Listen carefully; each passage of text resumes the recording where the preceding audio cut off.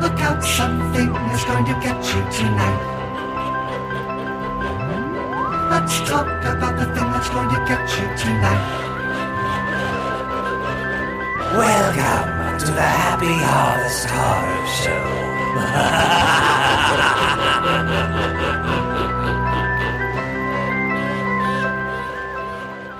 Welcome to the podcast. I'm Brian, and this is the Happy Harvest Horror Show, where we get together and talk about our favorite spooky stuff. And this week, I am joined by friend, artist, and late 90s, early 2000s vampire enthusiast, Glenna Brucken. How are you? Hi, I'm good. That's a great intro. Thank you. Like, that is it. I'm an enthusiast for that specific genre and era Of the vampire? It's a new day for me. It was like a little, I mean, we'll talk about it in the episode, but that was a moment for vampires, you know, this like postmodern, let's relook at it and make them like edgy, you know, instead of gothic romance. But yeah, welcome to the podcast. Glenna, you've been a friend of mine for years. Would you like to introduce yourself? What are you up to? Sure. I am Glenna, and I live in New York. I'm an artist and a writer and an actor, and I love friendship. So this is a great honor and joy to be talking with a friend on their podcast. For, I think, maybe even a year, we've been talking about doing this episode, you know, ever since putting feelers out like, hey, who wants to talk about spooky stuff? And you're like, Blade. And we finally, we finally got around to it. So I'm glad we're here. But like always, this is a spooky podcast and we like to have spooky conversations. So we love to start things off with asking, how spooky was your week?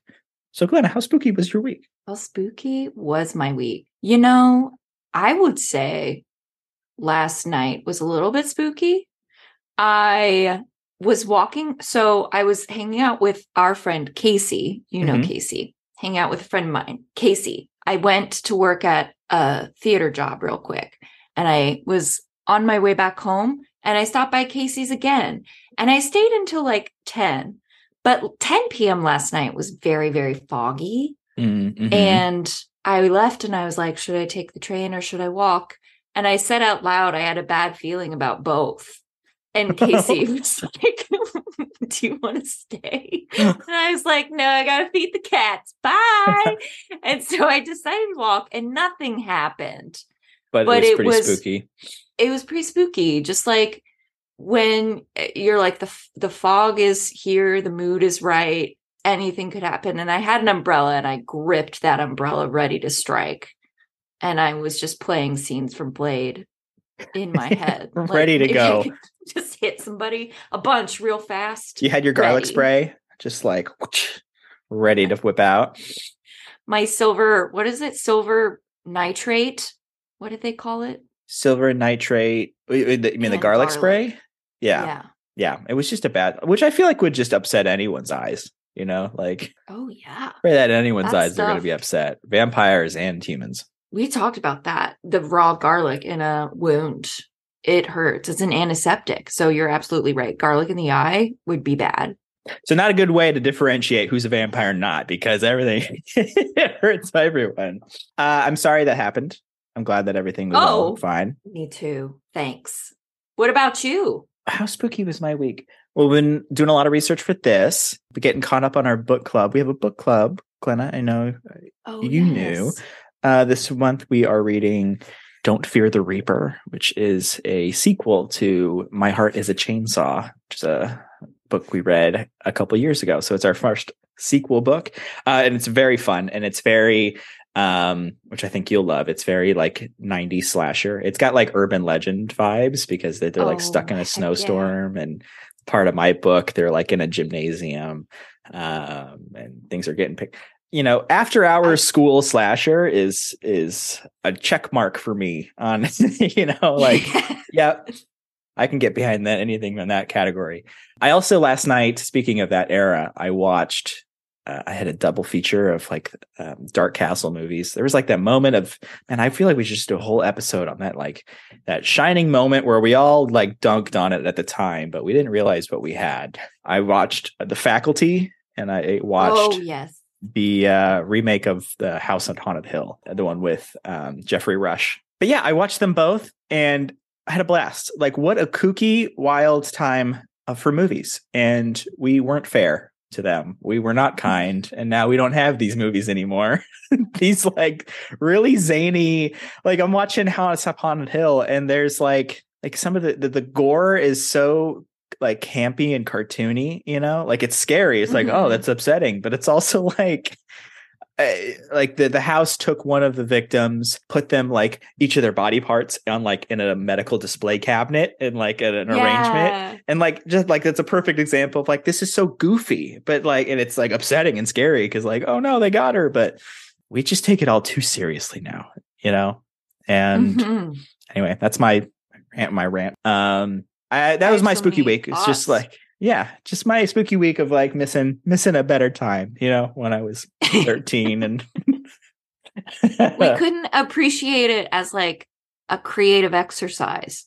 Right. Yeah. Of like how many ways, like I feel like that's all Final Destinations movies are. It's a creative exercise in death. How many ways can a person And I think there's a lot of fun, especially like in the special effects and like the makeup and the creature effects and all that. There's like, it's a lot of fun and I miss it. Let's camp it up a little bit. Anyway, that was my spooky week. And this is a great segue into talking about this topic this week, which is the whole Blade film trilogy. We're going to dive into because I watched for the first time, admittedly, I watched all three for the first time this week, and these were eye-opening. Like, why?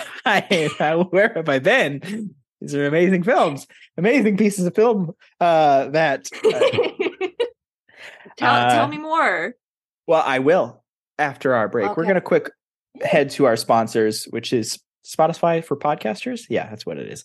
It's replaced Anchor, Spotify for podcasters. And let's hear a little bit about it from my, voice from the past right now.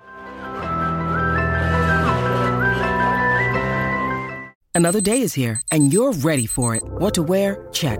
Breakfast, lunch, and dinner? Check. Planning for what's next and how to save for it? That's where Bank of America can help. For your financial to-dos, Bank of America has experts ready to help get you closer to your goals.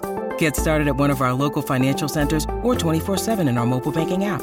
Find a location near you at bankofamerica.com/talktous. What would you like the power to do? Mobile banking requires downloading the app and is only available for select devices. Message and data rates may apply. Bank of America N.A., member FDIC. We're talking. And we're back. Dude, don't worry about it. It's from an SNL sketch. Just always wanted to say it into a microphone. Well, now it's immortalized in this podcast forever. Scientists in the future, when they stumble on the Happy Harvest Horror Show, they're gonna know. Welcome. Okay, so we're talking Blade. We're talking the Blade franchise today. How should we start this? Let's start from just like an overview of like, Glenna, what does Blade mean to you? Why, when I was like, hey, let's talk about spooky stuff. What brought you to say, Blade, first and foremost, I need to talk about it? Here's what happened with Blade for me. Here's how Blade came into my life. It was 2021, which I think was the strangest, worst year of our collective lives of COVID. And I can't conceptualize 2021 from 2022 anymore. It's really strange the way time has elapsed. And within my germ pod, we were podded up for a while. And it was me and my two roommates and my roommate's partner. And we all just watched a lot of TV together. I believe we watched a lot of Ink Master. Hell yeah. Which got us into Ink Master, so thank you. Shout out to Ink Master. And there was a night where Jeff was like, let's watch Blade. And I was like, yeah, okay. And I think Jeff and Casey and I watched like 1, 2, 3 nights in a row. And I had the same revelation you did of just like, this is amazing. Like, this is amazing. And I'm just going to stake this claim right now and it's going to be a recurring bias in this episode. I think Wesley Snipes is amazing. And so when we get into like some of the hot goss, like I'm interested in how I will reveal myself to be very biased about how he can do no wrong because he's a star. But yeah, the movies are just amazing. And I think it's interesting that the things you watch when you're in a really tough time in your life and the way you sort of like bond with them. It was also amazing to watch you watch the movies for the first time. Yeah, you're so right. It is definitely linked to like a somewhat nostalgia era, because this was 96. And first one, yeah. That was like that was also like the year that gave us The Mummy, wasn't it? Yeah, what year was The Mummy? Also 98.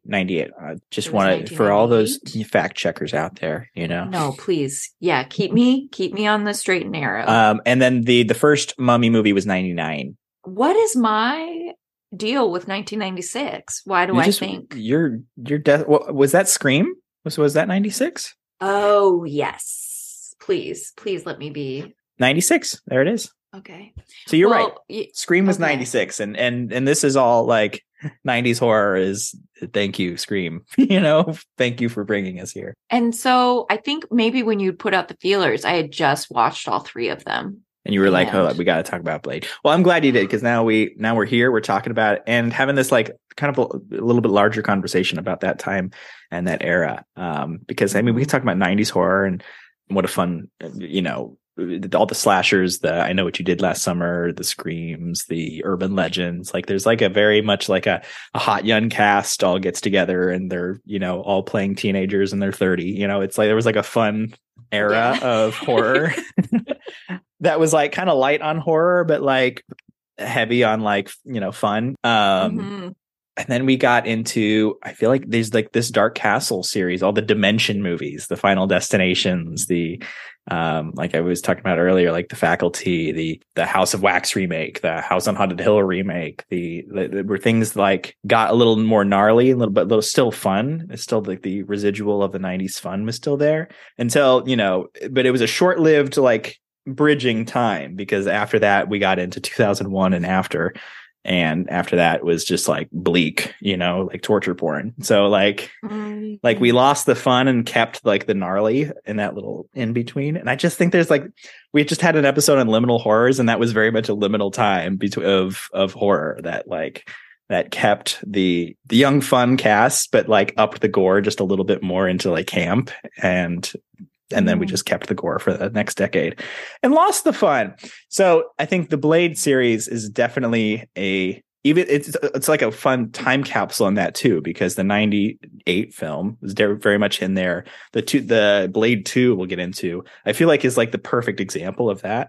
And then the 2004 Blade Trinity is like even better, like example of like we've lost it. We've lost the first two, you know, the plot of it all. And we've leaned into this like edgy shock humor sort of like era that like didn't work, you know, and felt a little bad, but it felt real bad. Yeah, it is such a stark contrast and cutoff. And yeah, I can't wait to get into Blade Trinity.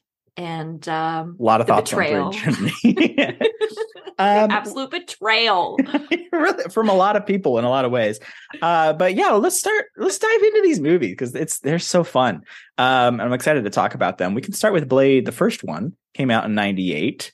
This movie, starring Wesley Snipes, is about, if you don't know about the entire Blade series, he is a vampire hunter, but he himself is not a vampire. He's actually, I didn't realize this until Googling that he's this like hybrid called a Dhampir, which is a human with vampire strengths, but not their weaknesses. There's a name for it. There is a name for it. There's even this, like, it is a Balkan folklore. A Dhampir are creatures that result between the union of a vampire and a human. The union is usually between male vampires and female vampires, with stories of female vampires mating with male humans being rare. So there is like folklore behind this and what he is. And in the original comics, which came out in the 70s, the character was first introduced in the Tomb of Dracula of Marvel Comics. The character was created by Marv Wolfman and Gene Colan. And in the comic, he was just, since he was born from a vampire, the origin story was the same as their mother was bit during labor. And so then he was born and he was in the comics just immune to becoming a vampire. He didn't have any powers. He was just That was his shtick. He could hunt vampires because he could never get turned into one. But in the movie version, they brought it up to 90s speed, gave him a little extra edge, and gave him some superpowers. Gave him some superpowers and also a longer sword. In the comics, he just had wooden knives. That was his thing. Oh. But in the movie, they gave him one big knife, a sword. Yeah. Yeah. One big old knife. So those are the kind steak. Yeah, those are the differences between comics and how we got to this.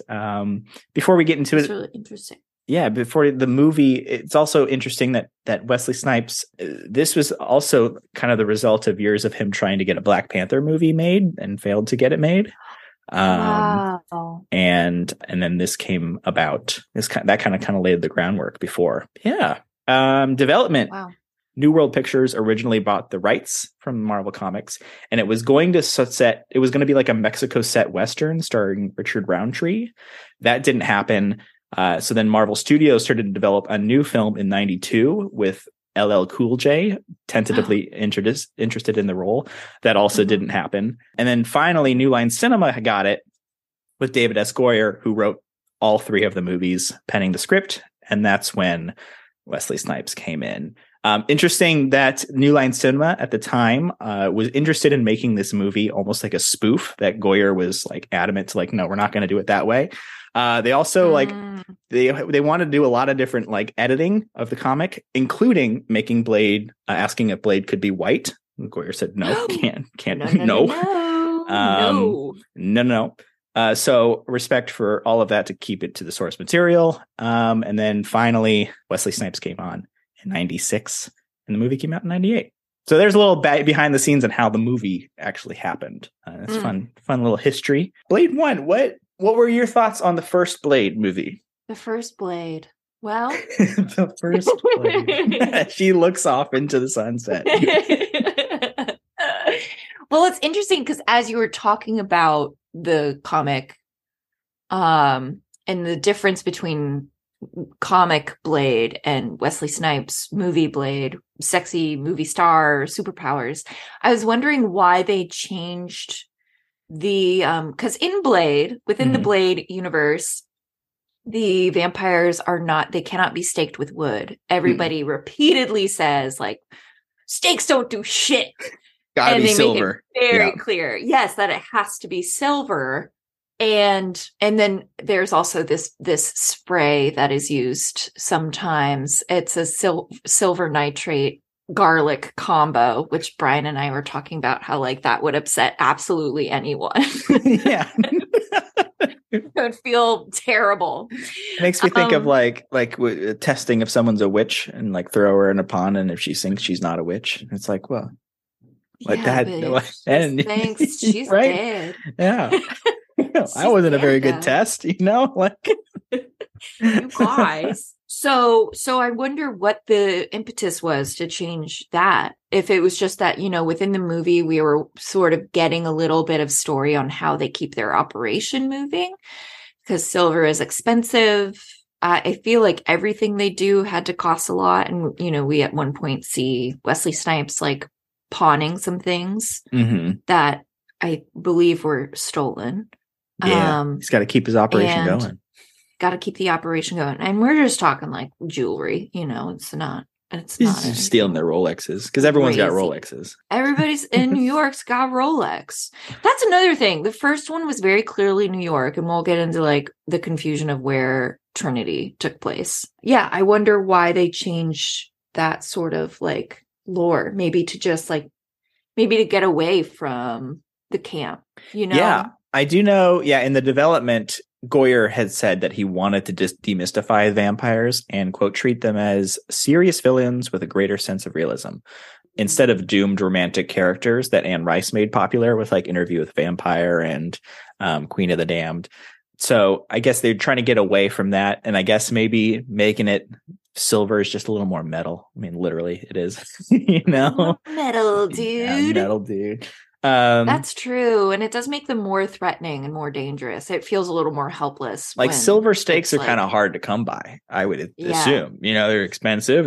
Who's going to make it, you know? And whereas like a wooden stake, I think those are pretty widely available. It's also, I'm realizing now, because I was thinking of Buffy the Vampire Slayer. It's the same era. And it's, you know, speaking of like tortured romantic characters, I feel like this was an era for vampires to be like conflicted, you know? Yeah. Because like Blade is half vampire, half human, and they're always like, the thirst, Blade. You know the thirst.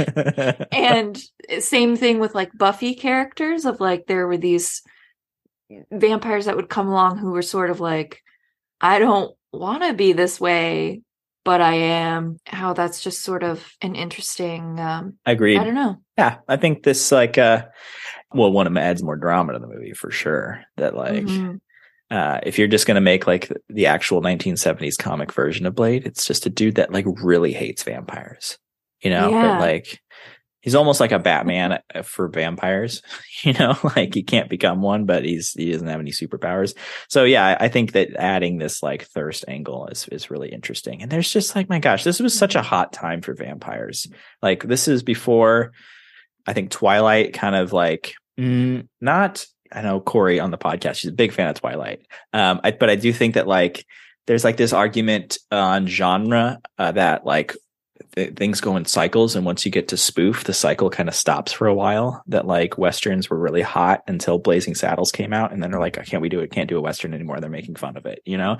Whereas when we got to like Twilight, you know, we had From Dusk Till Dawn, we had the Interview with the Vampire, we had the Blade trilogy, there's like a lot of like edgy vampire movies in the like the late 90s, early 2000s, and then we got to Twilight, which kind of changed it again to make them like back to tortured romantic, you know, characters. And then like no one kind of touched vampires for a while. And I'm not saying Twilight's a spoof because it's not, but I think a lot of people dunked on Twilight and made fun of it. Absolutely. And so maybe it wasn't too cool to make vampires for a while. That's a really good point, because I think at the same time like True Blood was happening and like that ended, and there's been like Vampire Diaries, but I don't think that, I feel like that's so specific to like teens and young and like, they went back to they went to YA sort of dark romances, you know, which they were sequestered. It's just an observation. Like it could be great. Yeah. And I hear Vampire Diaries is a lot of fun. I've never seen it, but like, just an observation of like how we seen it. Yeah. I think Walls has seen it. I bet she has. She's seen a lot. She sees a lot. I don't think, I feel like that sounds coded, but I just mean she has a wide interest of content. I know no one else with an interest in Mormon mothers. Other than Walls. Yeah. I know a lot about Mormon mothers now, thanks to her. And so, so getting back to vampires, sorry. So getting back to the first Blade movie, it was funny to note that after it was made, the original cut was 140 minutes long. 2 hours and 20 minutes, and it had a disastrous test screening with audiences, and they had to do heavy edits and reshoots, which caused the release date to be delayed by more than half a year. And the most notable change was the actual ending, which I showed you right before we started recording, that the original ending had Blade, our titular character, fighting against Deacon Frost, which we haven't even talked about the story of this movie. We're talking about the production. We can real quick. Let's talk about Blade is a vampire hunter, and Deacon Frost is he a pureblood against? That's it. Turned. That's it. Which is, I was confused by this concept a little bit. Because here's the thing, I'm like, there's, the Vampire Council in this movie is like, we are pure blood. You're trash because you were just turned into a vampire. But then like, are you born a vampire and then you grow up to a certain age? Yeah, they weren't clear on how people, if they were pure bloods and they were like born vampires, where did they get little vampire eggs? Like how did that happen? They were little vampire babies and then they aged into a certain point. And then, you know what I mean? And then they stopped aging. Yeah. Confusing. Unclear. Yeah, now I'm confused.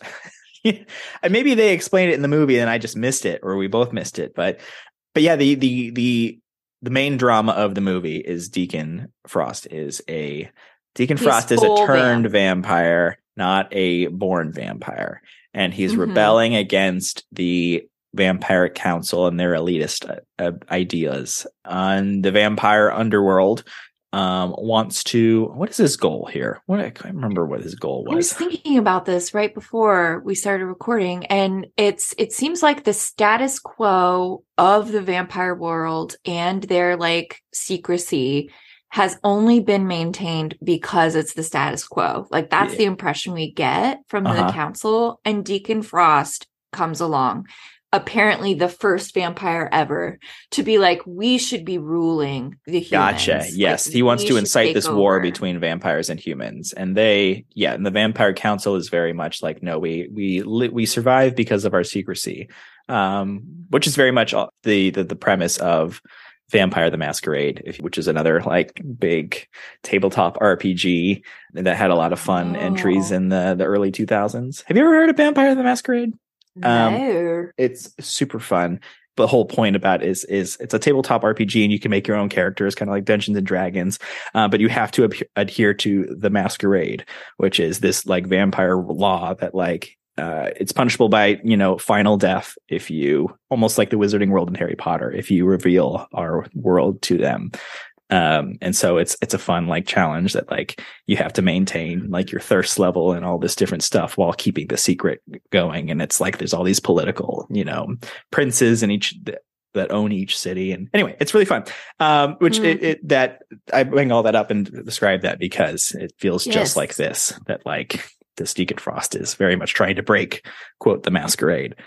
Yes. Oh, that's appropriate. A masquerade. And right? I feel like that's what he would call it. The thing is, though, so we see Deacon Frost in this, like, it's a little unclear where, like, each thing is taking place. He's like in at one point, he's like in a loft that looks like a very fancy apartment. I guess that's his apartment. But then at one point, he's like in the basement of a building and it's like very...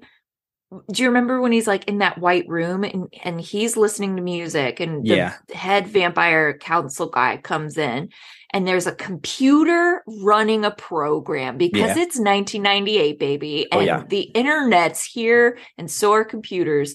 And they're in a lot of plots now. And the guy comes in and he's like, oh, you're trying to crack this code. Nobody can do it. This is useless. Yeah, he's trying to use modern technology to like decipher ancient vampire text, right? That like, yes. And he's running simulations. To get the secrets to which we find out at the end to bring back this blood god that can help aid in this war between humans and vampires.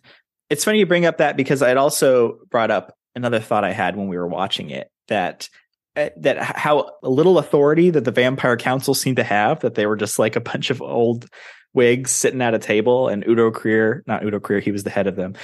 This Deacon Frost guy would come in and being like, I'm going to fucking uproot all of this and kill all of you. And they were all like, oh, you better not, And,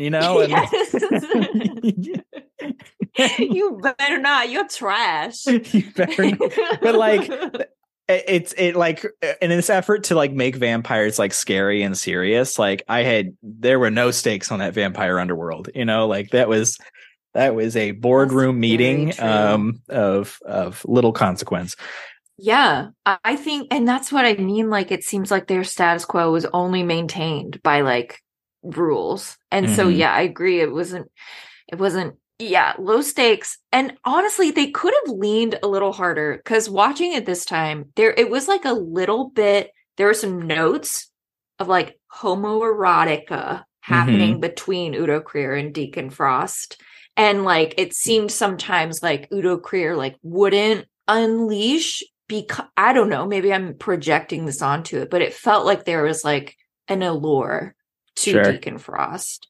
And I think in the 90s, America was still like not super. I mean, what am I saying? Please edit that out. America's still not really cool with homosexuality.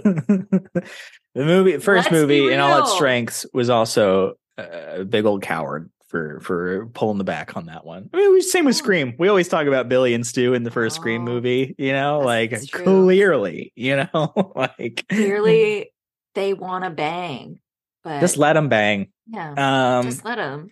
Yeah, I think you're onto something there. In like, you know, in the actors portray it in the performance, there's very much maybe a charged sexual tension, but like there is probably like that's interesting that Udo Kier wants this like this young life from Deacon, that like he's got like ambitions and goals, and Udo is probably for thousands of years like kept the status quo, and so there's an allure to like breaking the rules, you know, a little bit. I think that's a fun observation. But it did get him killed in like kind of like a gnarly way for all his like, we're not going to change anything. You know, we're head of the Vampire Council. He does nothing to stop his own death, which means that Deacon Frost and his friends kidnap him at one point, bring him out to a sunrise, which is not great for vampires. But don't worry, Deacon Frost and his friends are immune to the sun because they put on a lot of sunblock and motorcycle helmets. So like... that was my favorite part. The zinc is the key. You know, that's the you can survive anything. Yeah, because later he does appear in full daylight, and Blade is just like sunblock. It's 1998 for vampires to go, fuck, we could have been sunblock, you know, like we could have been doing this for years, dude. It's so funny. They could have at least given him like an umbrella or something, you know what I mean? Yeah It was a little, because the whole point is that like Deacon wants everybody to be a daywalker, right? Or is that not? Yeah. He just wants he wants a war between the two, and he wants them to have dominance. I think the daywalker bit comes in the next two, right? That like, that's a huge point in the next couple ones. They want to make all their vampires daywalkers and like evolved vampires that don't have the limitations. But it's goofy how they like tiptoe around this. Like the rules are there's no rules anymore for vampires except for the sun bit, and even that, I don't know, if you've got like SPF 100, you should probably be okay, you know. I know, like he truly was just walking around absolutely fine. It's very middle of the park. Silly. Middle of the park.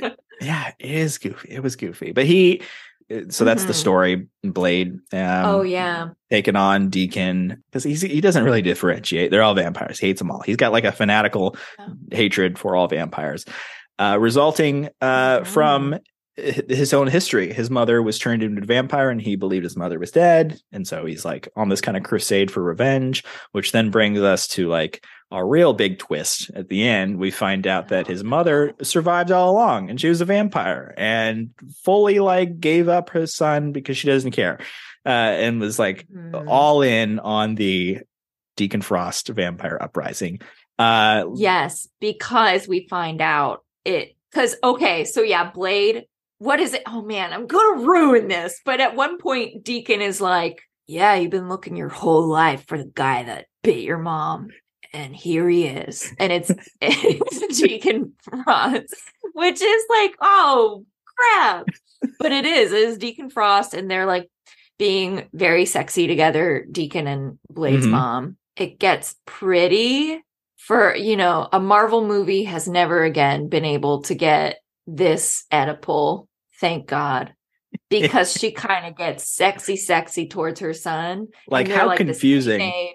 How confusing to be like trapped, you know, because he gets trapped at the end during this like big twist and reveal and betrayal, and they need his blood to bring back this blood god that can, you know, be such a powerful boon in this efforts to take over this, you know, status quo. But during this time where he's essentially like crucified, he has vampire mother that he is largely based his life on revenge on, very much alive or undead and well, and getting very close and very sensual and very confusing. Like I remember watching this, it was with you, and I was like screaming. I was like, this is the worst Tuesday night he's ever had, you know, like how confusing. Yeah, just The worst day of his life. Like, finds out his mom is alive, didn't want him, and then she's like an inch from his face. She's like nuzzling against his lips, like touching his body, and he's just, oh man, I'm sure. I mean, it looked like it at the moment. He's like, "Kill me now!" Like this is all for naught. But don't worry, he's got allies that come in hot. That help him break out, save the day. And that leads to this final confrontation with the big resurrected vampire, the blood god. La Magra? Is that what it was called? Yeah, I believe so. Deacon's like, I'm La Magra. That's right. La Magra. That's right.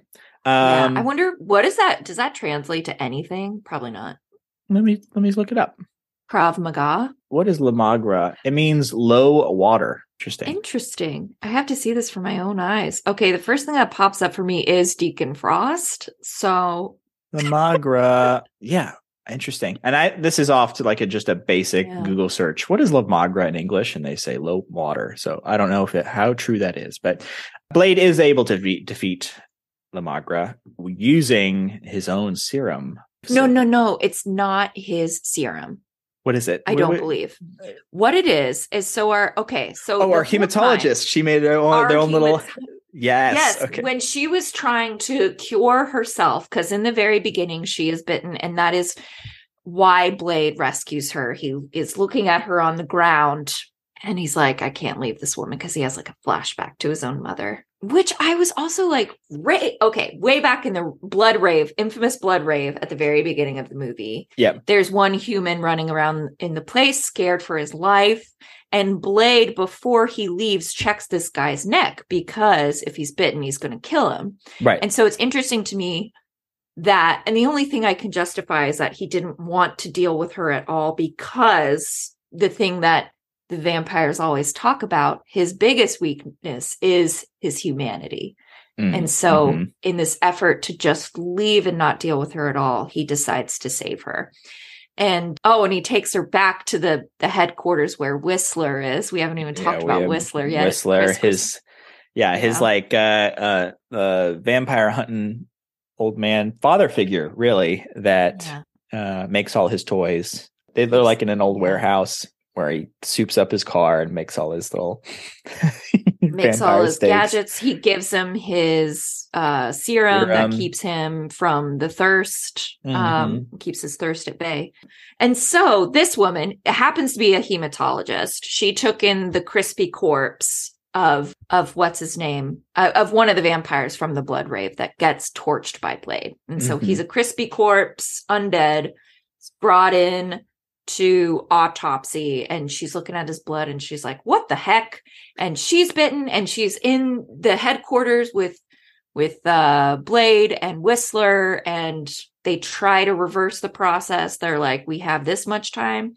They don't. She starts to sort of like be unwell.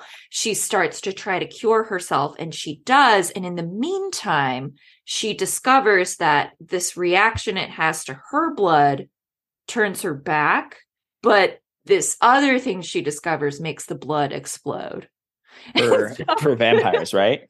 There's like, and so he brings that with him, and they think it's his serum, and so that's why they just carelessly toss it away. They're like, yeah, we're gonna make you thirsty. Well, little do they know it is like biological warfare. Yeah, that can make the blood explode, which is the worst thing that a resurrected blood god would face, right? That so an actual serum that would make your blood explode.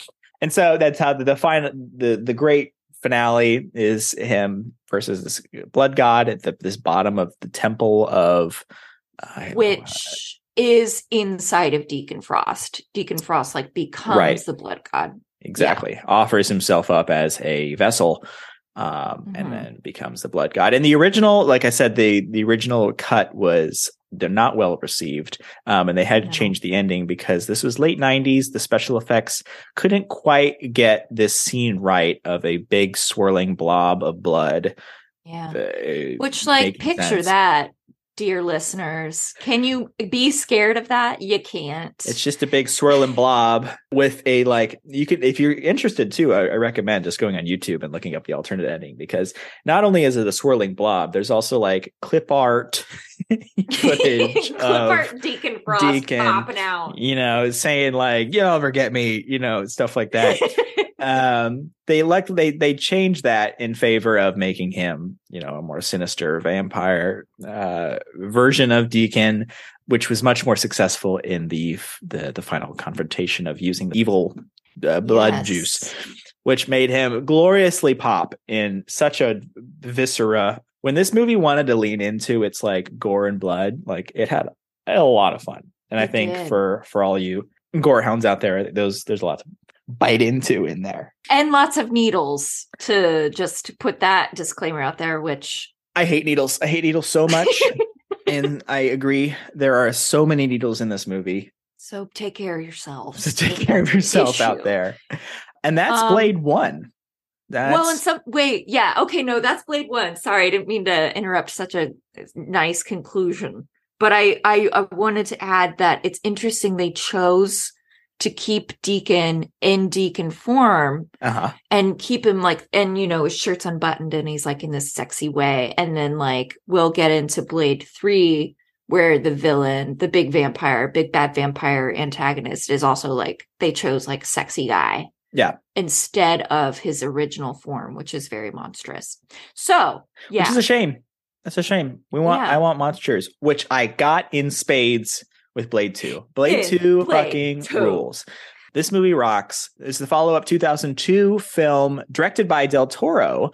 Del Toro off of directing Cronos, which is another bloody movie. And Mimic came on to direct Blade 2 due to his very specific dark film style and language.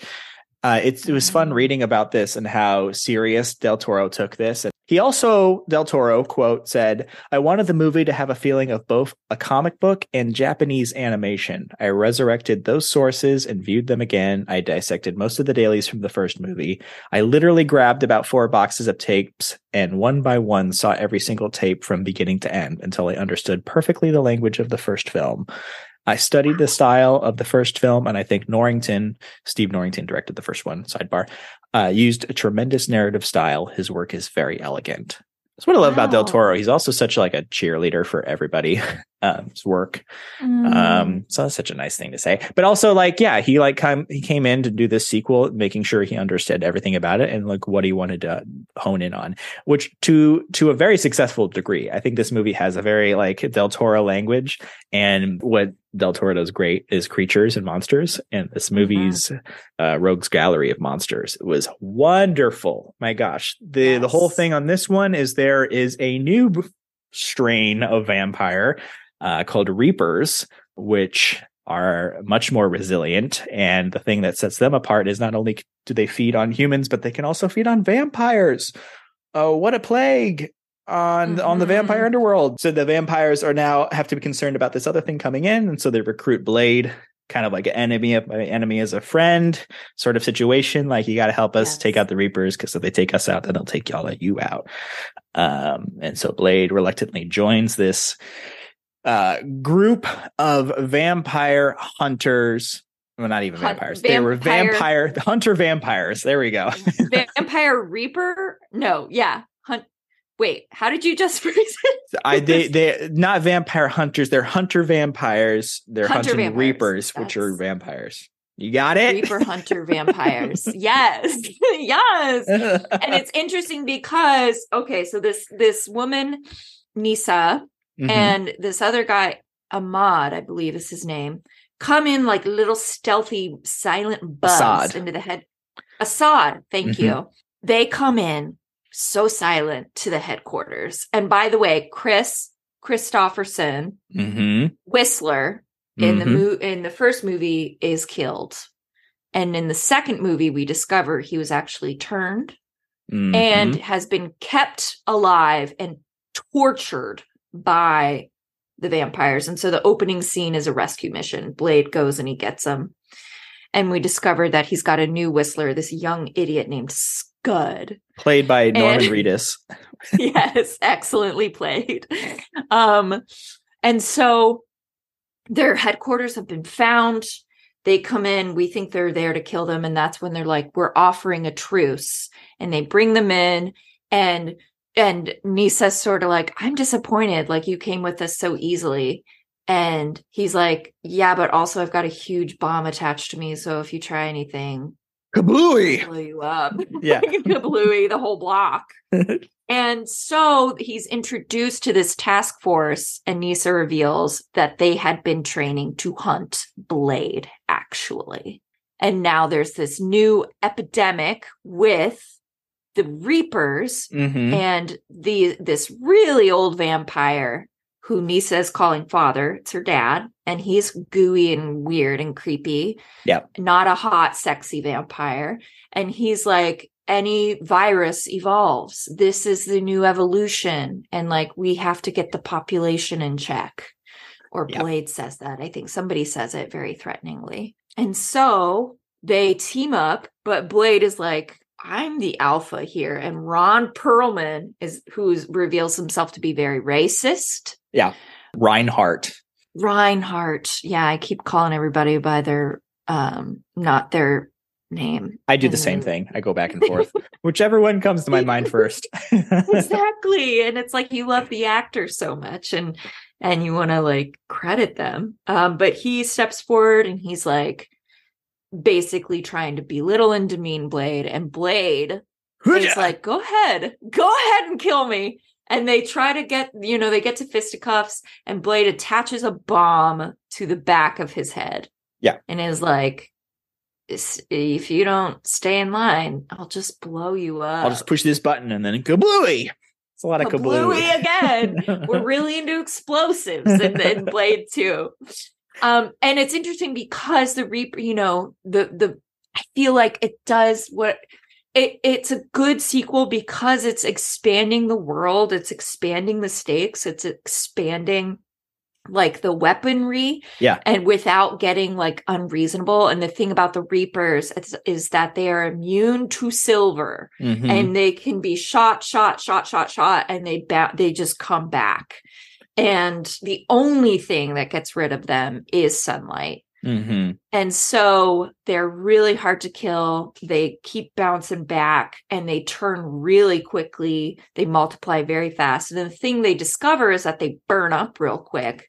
So they must get patient zero, Jared Nomak. Yep. What a name. Our biggest, baddest guy. I know, Jared was an interesting choice. Like Nomak, I get that. That's a scary vampire name, but Jared. Jared. Subway Jared. Years before Subway Jared entered the picture and became a villain in real life as well. There's a documentary about him that I will not watch. I remember hearing but about anyway. that. But yeah, so there's also a little further, because there's a great dissection scene. They actually get a Reaper and they kill it, and they cut it open in glorious Del Toro way. The viscera in this movie, 10 out of 10. This one's ooey and gooey and gross in all the best ways, like down to even like the Reapers themselves. Not only did they bite, but like their bottom jaw like splits bilaterally and like opens up, like folds out to reveal like more like the fangs and hooks and tentacle, like a throat tentacle sort of, like it's gross and weird, and it like heightens and creates a more scary vampire. And also why none of the bullets and anything works is they discovered like they have like a super hard, not quite like an inner exoskeleton that like covers, it's like just below the skin, it's like all skeleton. And that their heart is like encased. There's like really no way to enter the heart except like one through like the side. Yeah, which they find. Blade finds a little entry. A little entry. He figures out how to get in there later.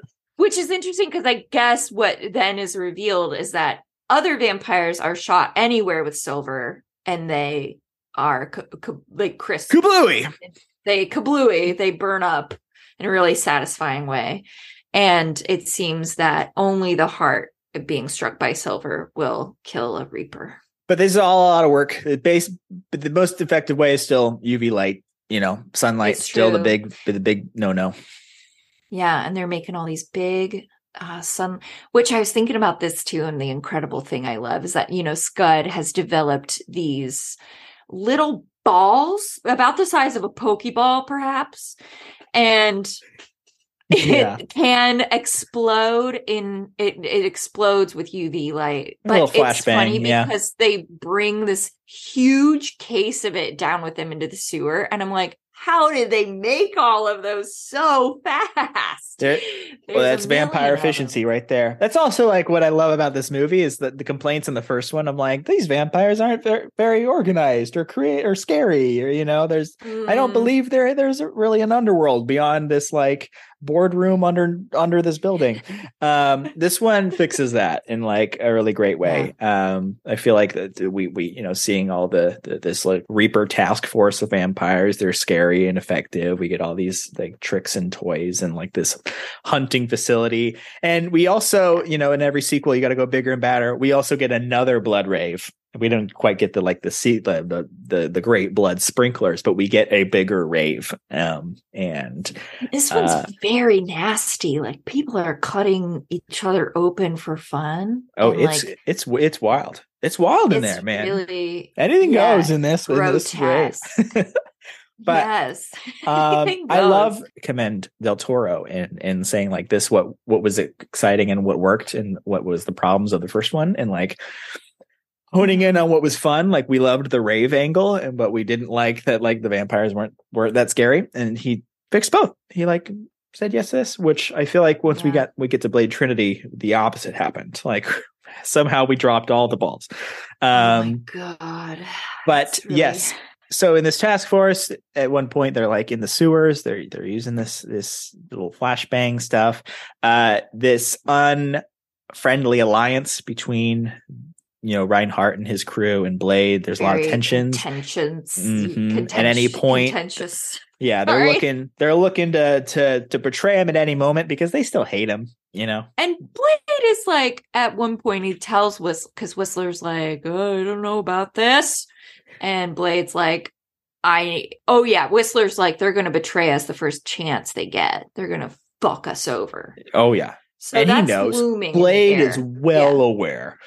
He's ahead of it. Always like 3 steps ahead. He's the Batman of vampire hunters, And in these efforts, I'm sure we're skipping a lot of plot stuff, but I'm homing in on what, the big stuff. There is a betrayal that happens big time. We find out that Scud all along was actually the familiar to Nomak. Is that right? Was it Nomak's familiar? Not to Nomak, to something Stino, the big creepy father of Nyssa. Yes.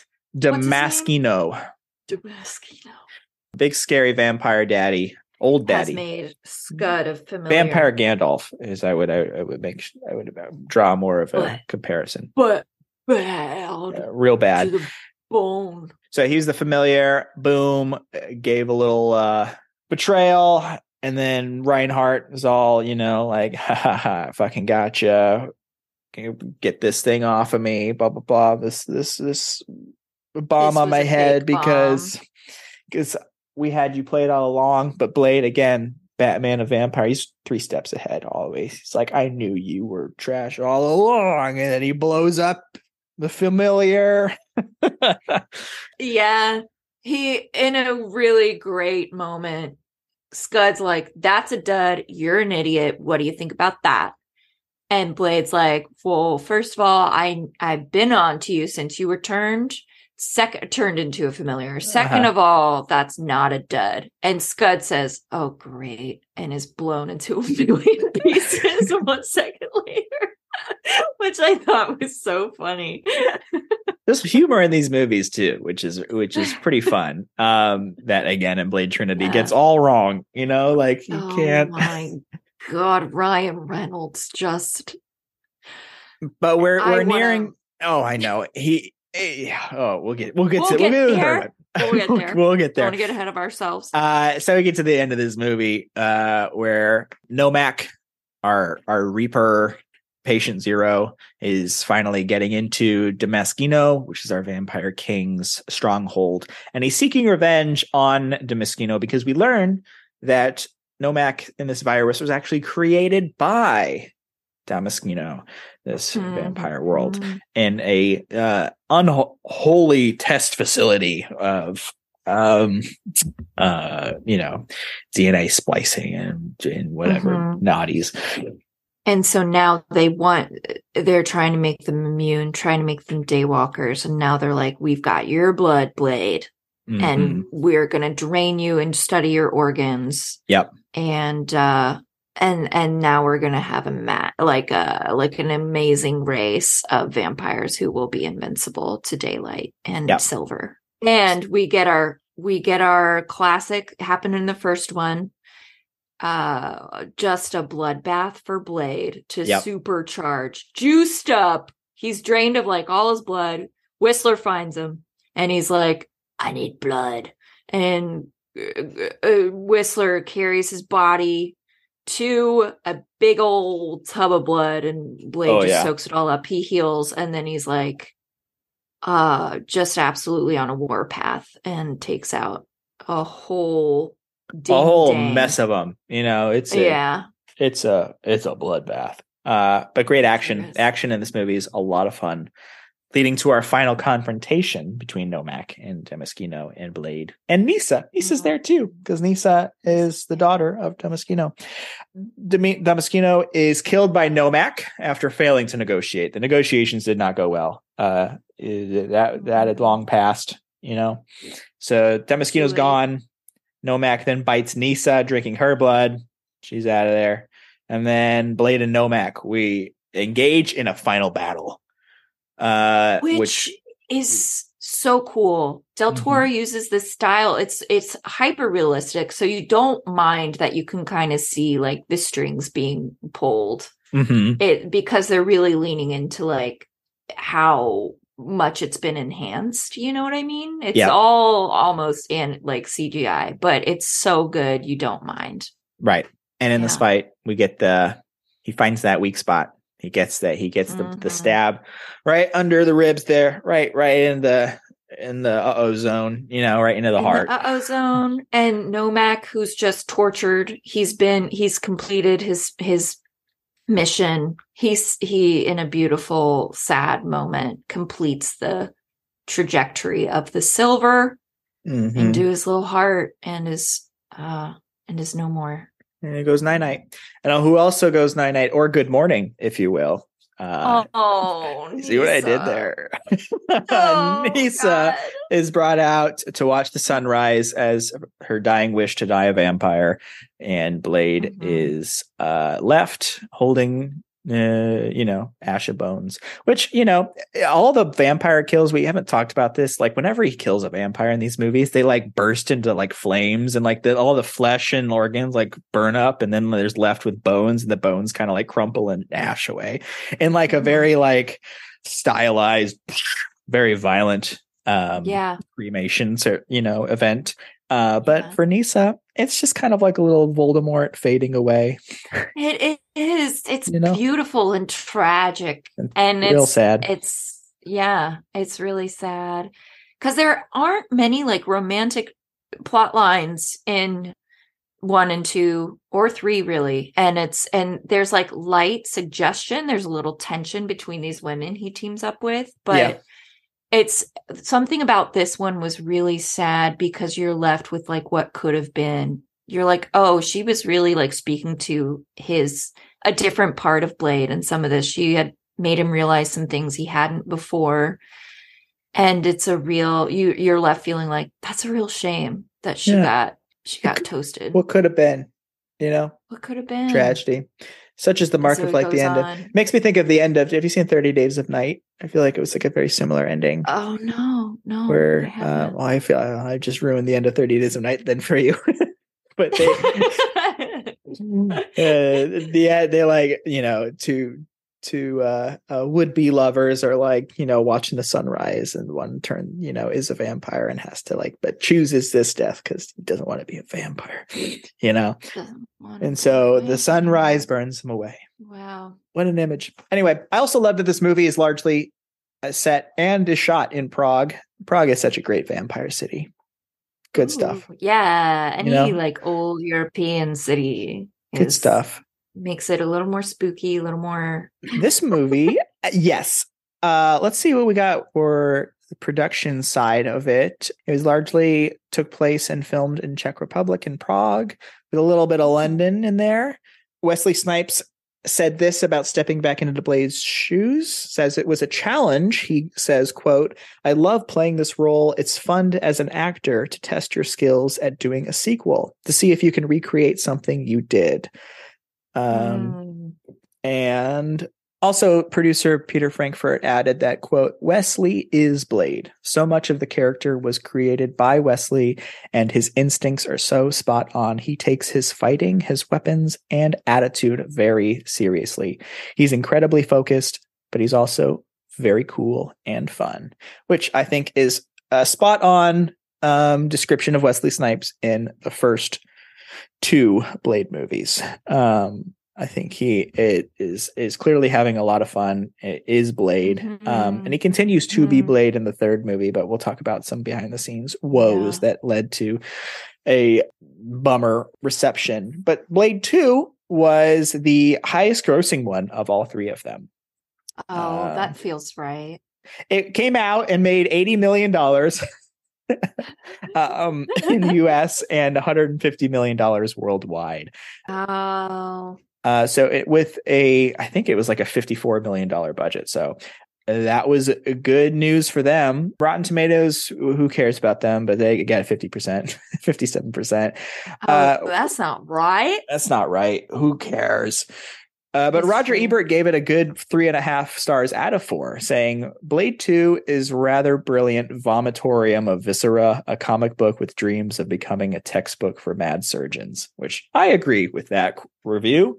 I think it is. I think the most fun of this movie is in its like over the top, like you said, viscera of gore and creature effects and action. It's like these movies are still Marvel movies, and I think the fun fact very much there. And this is before we'll get like a universal Marvel language that has now been made with the cinematic Marvel universe, which was very successful. But also like this movie wouldn't exist in that world, even though we're now going to get like a Blade version of that, which I guarantee you will be probably really watered down.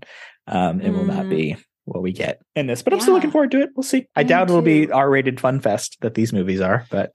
And I feel like I read somewhere that it's like they're having trouble getting started. They're having production woes for sure. Yeah. They've lost a director already. Yeah. We'll talk. After we get Blade Trinity, we'll talk about the future of Blade movies and we'll get there. We'll keep it in order. So that's Blade 2. It's the best one in the franchise. Easy, according to Brian. According to me. Now we're going to jump forward 2 years to 2004, where things are very different. We are in a post 9/11 world now. And everyone is making cringe jokes. And Dane Cook is hot right now. And Blade Trinity is coming in to like emulate that time. And that's where we get Blade Trinity. We get this movie that was directed by David Esquire instead of just written by. David wrote all three of them, but he finally directed the third one. Is a bummer of a script. I note that Del Toro and Steve Norrington, who directed the first one, were both offered their advice on some stuff in the movie. Del Toro did some conceptual artwork for the film and was thanked at the end credits. But this movie was a tough one behind the scenes for sure. Do you want to, because you sent me this article about like what was all the woes behind the scenes. You want to start us off? Take it from here.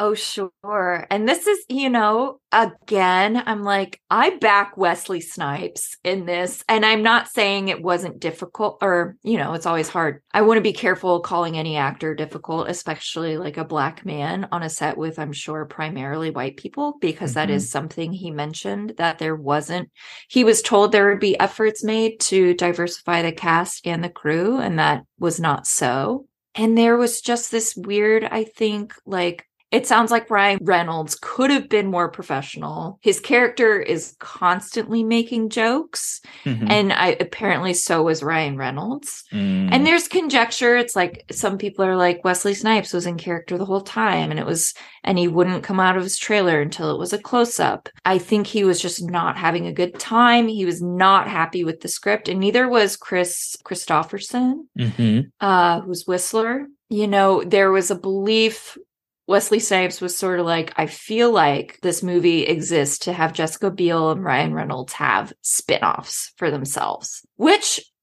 you know, maybe I want to honor that felt very real for Wesley Snipes, even if it, you know, it's clearly wasn't true. There were no spin-offs, but who knows? So and honestly, like David Goyer has since said this was one of the most painful experiences of his life. He would never do another Blade movie because of this. But I'm like, I'm just so mad at the script he gave us that I'm like, you deserve what you got there. I don't know. Like it's so bad. It's so bad. Ryan Reynolds, I think, was a mistake. Yeah. He's just absolutely obnoxious. He's very much like trying to like form what would eventually be Deadpool in a movie that like did not need a Deadpool, you know, is my opinion. It was supposed to be a comic relief, but this is a time, like I gave a hint, like with the Dane Cook bit, that like a lot of dick jokes in this movie, you know, like a lot and like most of them do not land. It's in the like pause for like facial reactions and like feel like there should be like a laugh track in this movie. I made that comment, you know, it's weird and it doesn't work. In fact, like I think we were watching it together and I do want to highlight Triple H in this movie, wrestler who his comic timing actually has got his small role like expanded in this movie, because he is the one actor in this movie that actually made a dick joke land. And like I lost it so hard. At one point, Ryan, for like the 18th time, makes some sort of joke. I know I'm going on this dick rant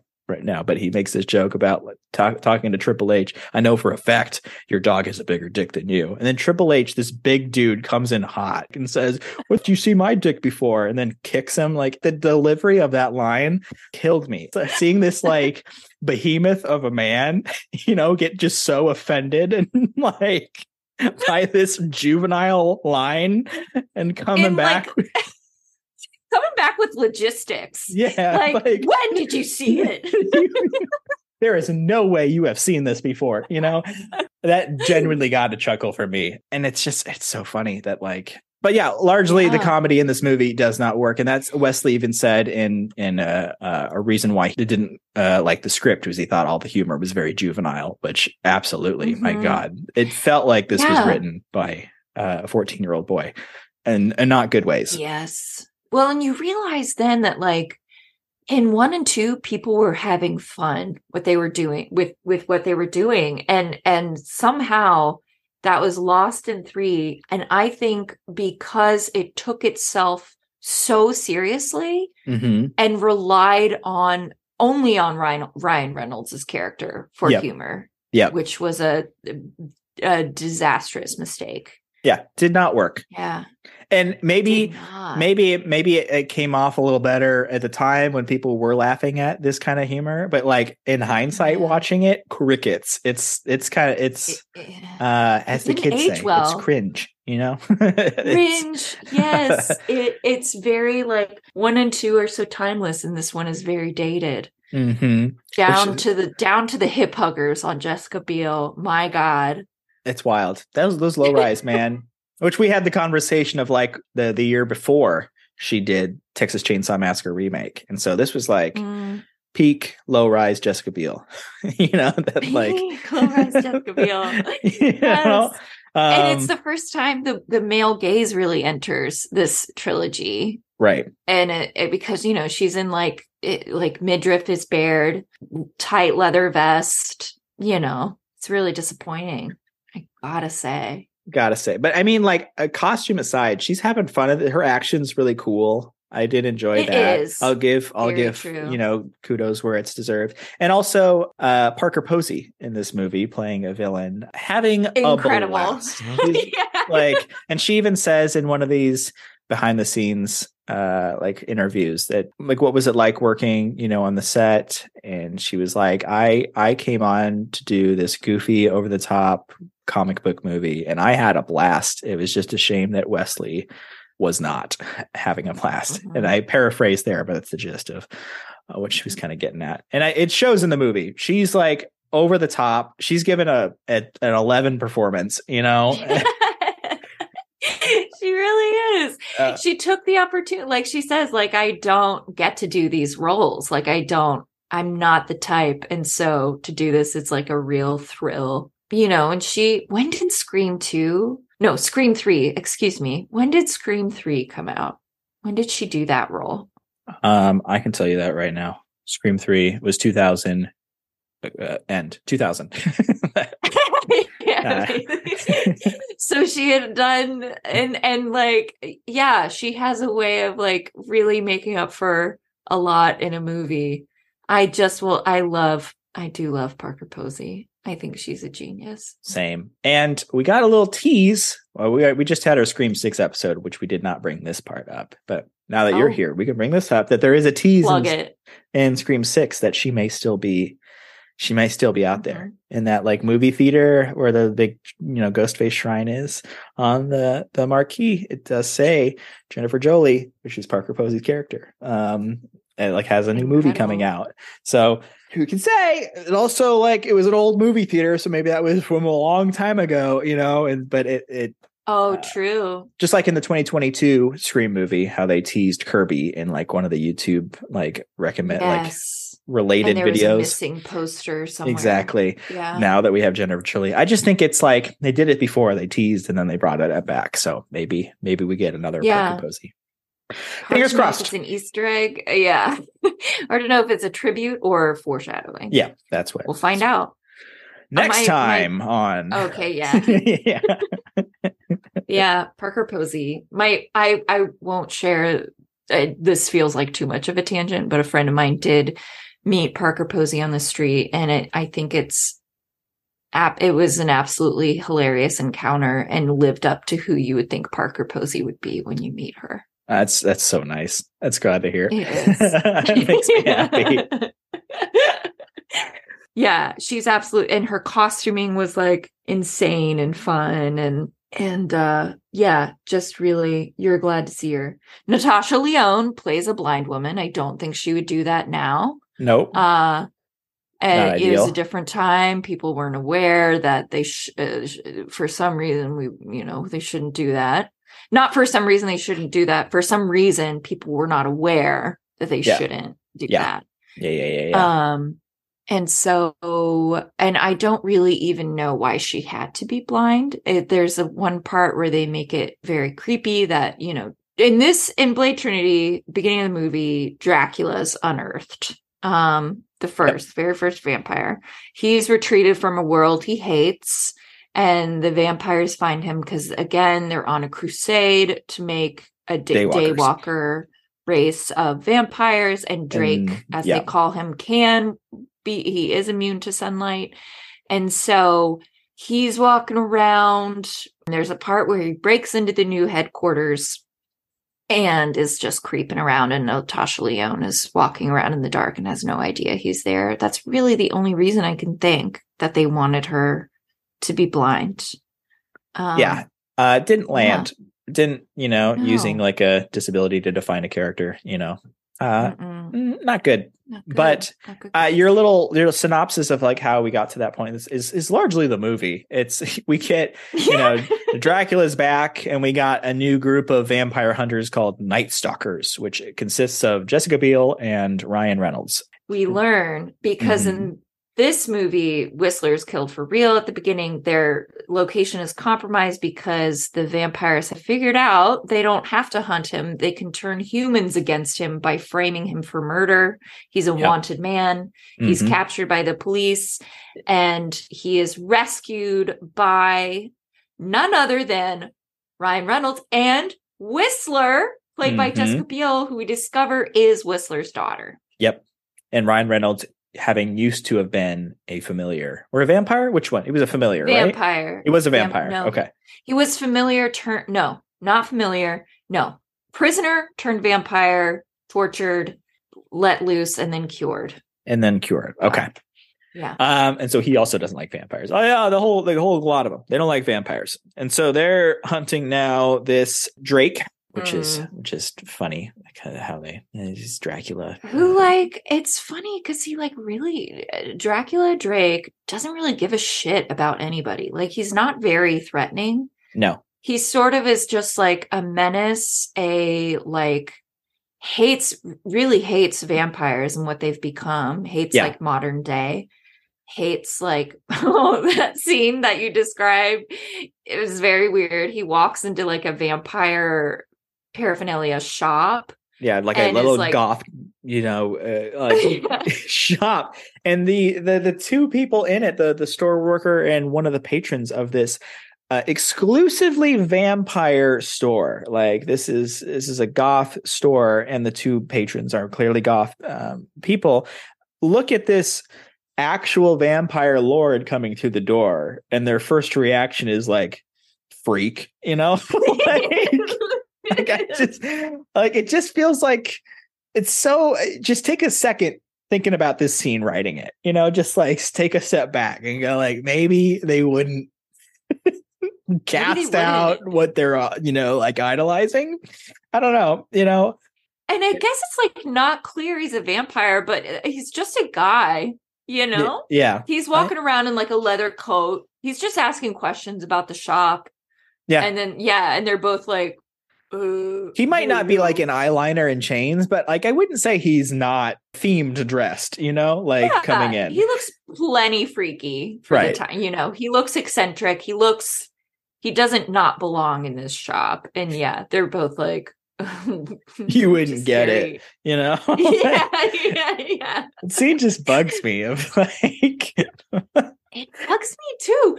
And I do just have to say that this is one of the most upsetting moments when a vampire bites somebody. I really didn't like how they did this one. Again, just like the male gaze. Mm-hmm. He it's a little gratuitous because the one guy gets tossed out the window, but this woman that's in there is like, content warning. It's just like a little bit forceful. Yeah. He's like throws her on this chair, like really restrains her, she's like in a very vulnerable position. It was just really gross to me and upsetting in a way that again, like what you were saying, this veer into like torture porn of like, we're just going to make this nasty for how nasty we can make it, Yeah. Which again, we just learned from 2. You can have so much fun with that. Like, my gosh, the Evil Dead franchise has made a name for this movie. You can have like a whole splatter stick movie. Like you can make it like so fun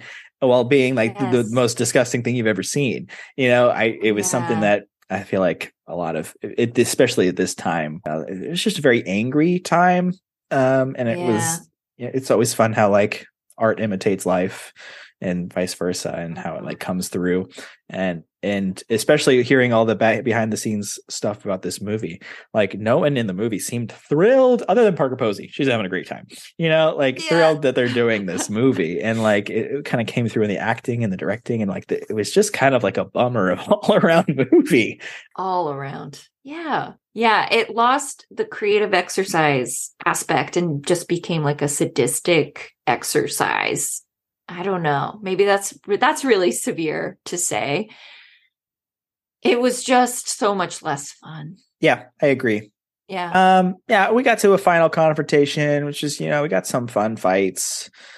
Blade, which I thought was the most interesting part of it. Blade at one point finds a blood farm of a bunch of they basically like freeze dried all these, humans. And they're just like keeping them brain dead but alive so they can like harvest their blood. I was like, this is interesting, scary angle, but it all just like kind of amounts to Blade just like turning off all the life support systems and going, no more, and then they move on with the plot. Really kind of like comes out of nowhere. Interesting, because like I wonder why they didn't do more with that, and they kind of just made this plot the exact same as 2, where they're like trying to be daywalkers. Yeah. Which would be a cool thing, dude. I get it. If you're a vampire, you want to hang out at 2 p.m. You can't. you know? You're out of sunblock and you want to hang out at 2 p.m. How convenient. Got no more Coppertone. You are just like SOL. You got I guess that's it. You can't buy sunscreen at night. It's hard to get. Absolutely can't buy Duane it. Reads are open 24/7. Like you could. No, but they don't sell it at night, Brian. They don't. That's why familiars. That's their whole purpose, doing the grocery shopping. Exactly. So Drake in this final confrontation finally turns into the big vampire lord we were waiting for, because they tease it at the beginning, and I'm like, that's cool creature. And then like they keep him in hot guy form the whole time, and I'm like, but go back to the cool creature effects. Mode. Mm-hmm. Yeah, it doesn't get there until the end, and the movie kind of ends on like a whimper. I'm like trying to remember what happens. Like Blade escapes, Drake dies. Yeah, that's so true. And there's this weird moment where, here's the thing I don't get, a logistical thing. So Drake this whole time has been a shapeshifter. He can look like any person. Yeah. And he has been killed in this final battle. This pathogen that the Night Stalkers have been working on to like kill vampires. Yep. Has been released, this like one vial that they had of it that they like have to at least try because it's their only weapon to really vanquish Drake. It's unleashed. He dies from it. And then like Wesley Snipes is also like just utterly exhausted from this battle royale. And Ryan Reynolds, Jessica Biel reach him. We assume he's taken away because like the FBI comes in and all they find is Drake's body. But then flash forward to this like morgue. Autopsy. Wesley Snipes. Yeah, Blade's body's there to be autopsied. And then it turns back into Drake. So I don't understand.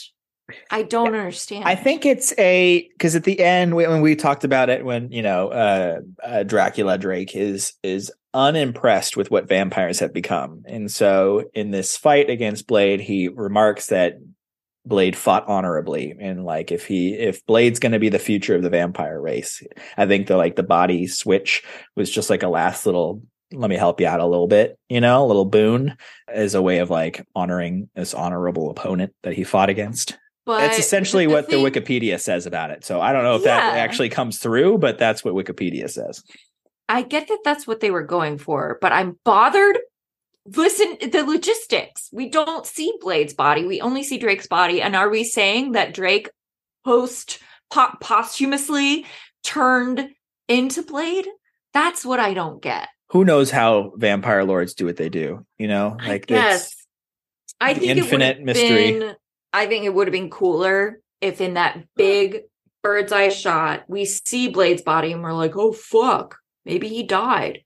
And then we don't see Drake's body. I'm just like, a real simple thing like that would have been some cool storytelling.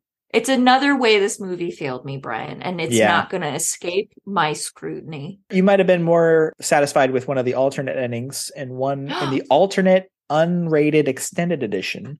The body in the morgue does not transform back into Drake. It was actually Blade that was retrieved, but he awakens during the autopsy and attacks the doctors and the FBI agents. And quote from Wikipedia, the scene ends as he menacingly approaches a cowering orderly, which like also doesn't go with what go for Blade. Humans. Yeah, exactly. So they explain it that like the virus that killed all the other vampires only put him comatose because he was only half vampire. Mm-hmm. There's another alternate ending where the Night Stalkers appear 6 months later, having tracked down a werewolf to a casino in Asia. Oh my God. Why would Wesley had made this comment too of his dissatisfaction with the third movie. He felt this movie was more of a vehicle to make spin-off movies with Ryan Reynolds and Jessica Biel. That alternate ending is very much probably hinting at more from them. They're going to keep hunting, Yes. So that was a very justified worry, I think, from Wesley Snipes, or sort of like a slight. I would feel very slighted by that. I agree. I agree. It's a shame that this movie turned out what it was, because there was so many like what could have been. Like there was a talks of a crossover movie between Underworld with Kate Beckinsale and this in the Blade movie. That didn't happen. I had the thought when I was watching, I'm like, that would be a fun crossover movie between these two, because they're both kind of doing similar stuff. It didn't work out because the film business is what it is. What a bummer, you know. It's like bummer. Fun ideas aren't what gets made. It's like, let's get this focus group on what sells, and we'll make that movie. Which I think that movie would have sold. So if that even checks your box. Anyway, you want to hear about my rant about the film industry and why I love Scream 6? You can listen to our previous episode. I got it. Future of Blade coming down the pipeline. We got a new, because Blade is part of the Marvel universe. There was a prequel trilogy that was tentatively planned in 2008. And the director of the first movie, Steve Norrington, was directing, trying to get a prequel trilogy going, featuring Deacon Frost coming back in his little uprising. But that didn't happen because Marvel Studios is like, no, we got plans for him. This was 2008. We're 2023. So we still haven't made the plans happen, but they're in motion right now with Mahershala Ali coming into the title character. Producer Kevin Feige, our godfather of all the Marvel Cinematic Universe movies, said that the Blade reboot was planned to be part of Marvel's Phase 5. We're currently in Phase 4. And said that the reboot would be rated PG-13 instead of an R rating, which there you go. It's going to be, which, I mean, you can get away with quite a bit, you know, with PG-13. You don't have to do it, but I just think the fun of these movies is, at least the first two, is like it had a dark attitude. Yeah. So we'll see. That's what gave us the line in the first one. Some motherfuckers are always trying to ice skate uphill. Yeah. Like you can't say that in this one, you know. You lose something. You like it's hard to have. This is maybe a longer discussion and not even a particularly unique opinion, but it's hard to have like an identity within the Marvel universes, because you have to fit into the big patchwork quilt. You can't be too different, you know. And if you are too different, people usually reject it, you know, or love it. So yeah, I worry about Blade, but I celebrate what Wesley Snipes was able to do with the first for this trilogy. I mean, even the third one, we got it out the door. We got a third one. Even if it was a horrible filming experience from everybody involved, it sounds like there was still some fun stuff in there.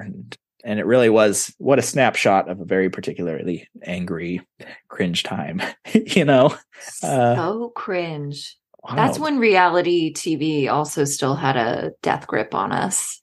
Death grip. I think that says a lot. Do you think that it still does? Like maybe more than ever now that like all these streaming networks can just pump them out. Here's the sad thing, Brian. I think we're about to exit the golden age of TV for a little bit with this writer's strike coming. Yeah. I think they're only going to be doing reality TV again for a while. And maybe in another 10 or 20 years, we'll have another golden age. Who knows? Hey, people, dude. I had this shout out to my mama. She listens to this episode. I love you, Mom. We had this great talk the other day on the phone of just being like, just problems with money in this world, you know, and like layoffs that are happening and across the board. But people at the top getting their bonuses, they're good. You know, it's all about like the bottom line, and all of us peasants at the bottom just get to like, we can make podcasts and say we're angry, but what's going to change? Anyway, check out our 1% horror episode that we made a couple of years ago. Me and Walls actually talk about that. I'm trying to remember if it was you who said this, who I learned it from, that like these cycles of like when zombies are really popular versus when vampires are really popular. Were you telling me this? Yeah. Yes. Zombies. That during Democrat presidencies, vampires are very popular. And when it's a conservative administrations, it's usually zombies are very popular. And I can't remember beyond that. I can't remember what the thinking was beyond maybe just that, whatever superficially you get from that description. But it was an interesting article that I read about that. I wonder if it's, with vampires, it's sort of like an awareness of a large body sucking the life out of or maybe I guess like a small body of people sucking the life out of a large group.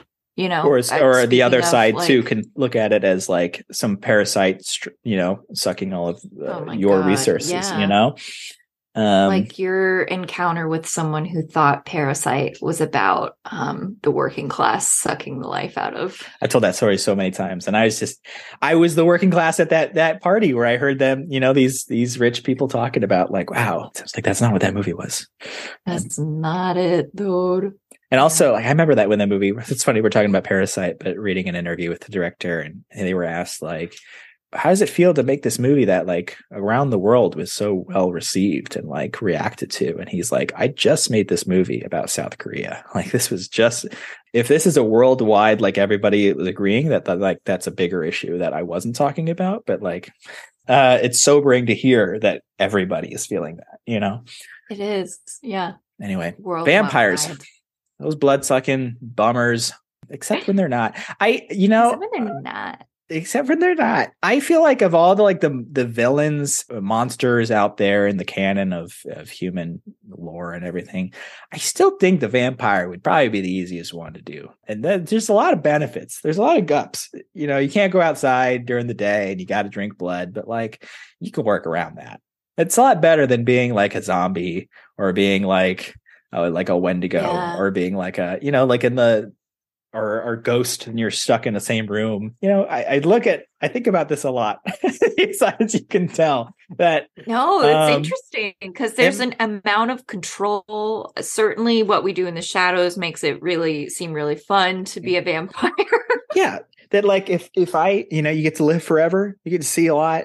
You just got to drink blood. Young forever, got to drink blood, but like, what an experience to have. Right. You no longer need food or water or sunlight. That's kind of interesting. Maybe like no aches or pains ever in your whole life. Right. Get to heal real quick. Little paper cuts aren't that big of a deal. You can probably fly, Yeah, depending on which universe you're in. Yeah, which makes it like, I'd love to find like a group. So going back to Vampire the Masquerade earlier, there's like tabletop RPG of getting like a campaign going and getting like a group of, because they have like different kinds of vampires too that you could be. Each have their own little perks and downfalls, and it's fun. Anyway, fun. Blade. This was a lot of fun to talk about, and we went a lot more in depth than I thought. This is a great. Yeah. Sorry. I hope that's okay. Yeah, we got all the time in the world. This is the Happy Harvest Horror Show. We love talking about things that are spooky, and we love talking about it. Like, so it's like, I feel like this podcast is all about just talking about things we like, and we could spend as much time as we want doing that. And I'm glad you are able to come on today and talk about things. Me too. Thank you. And shout out to Walls for letting me use her mic. Yeah, this is the first podcast I've ever been on. So it was a real honor to be here.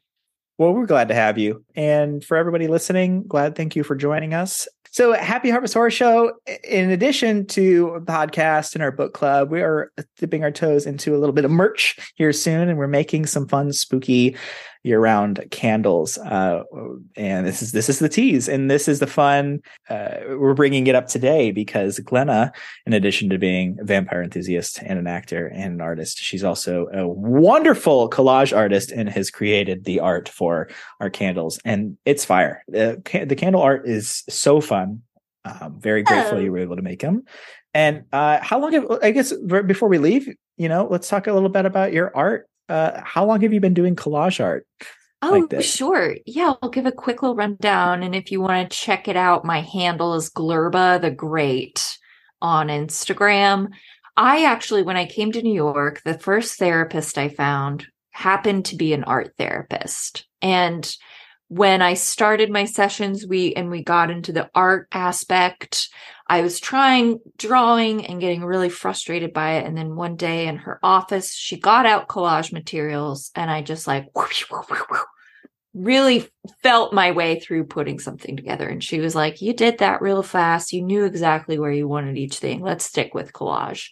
And it really has blossomed since then. I'm a hoarder for beautiful images. I have a dresser full of magazines. My closet's bursting. It's a real problem and a real beautiful thing. And I really enjoy it. I hope to make a tarot deck at some point. Oh, hell yeah. That'd be so good. Yeah, I've only got about like 17 images of 78 made, but things take time. I know a lot of artists who spend like 4 years on making a deck. So it just takes the time it takes. That's what it takes. Thank you for letting me share that. Yeah, absolutely. And those candles will be available here soon. We're working on getting a site for us to like actually sell those, and you can get your hands on one. But in the meantime, if you want to get one, they're $25, and you can hit me up at Happy Harvest Horror Show on Instagram. And you can also go to Glurber the Great's Instagram to take a look at the art yourself, because it is really wonderful. I remember coming to you with the art idea and being like, this is what I'm thinking, and getting it back, being kind of blown away. Like, wow, I can't believe it. And maybe we will do a little something again in the future. Who knows? Oh, but yeah. It's just the beginning. Just the beginning. So I'm very excited for this new like venture, and thank you for doing the art, and thank you for coming on and talking about Blade with us. Thank you so much for having me. It was a real pleasure. It was a blast. Again, we're the Happy Harvest Horror Show. We talk our favorite spooky stuff. Today we were talking Blade, and stick around for our next time. In the meantime, if you'd like to support the show, please just go to the Happy Harvest Horror Show Instagram. Our link tree is there, and all our support links you can find. And supporting us gets access to our book club, where we meet every week. Every week. We read a lot of books. We meet every month to discuss a new spooky book. And keep an eye out on our Instagram for the announcement of our next book, because we're about to discuss this one in like 3 days. So might have missed this one, but until next time, stay spooky, everybody. Bye. Bye.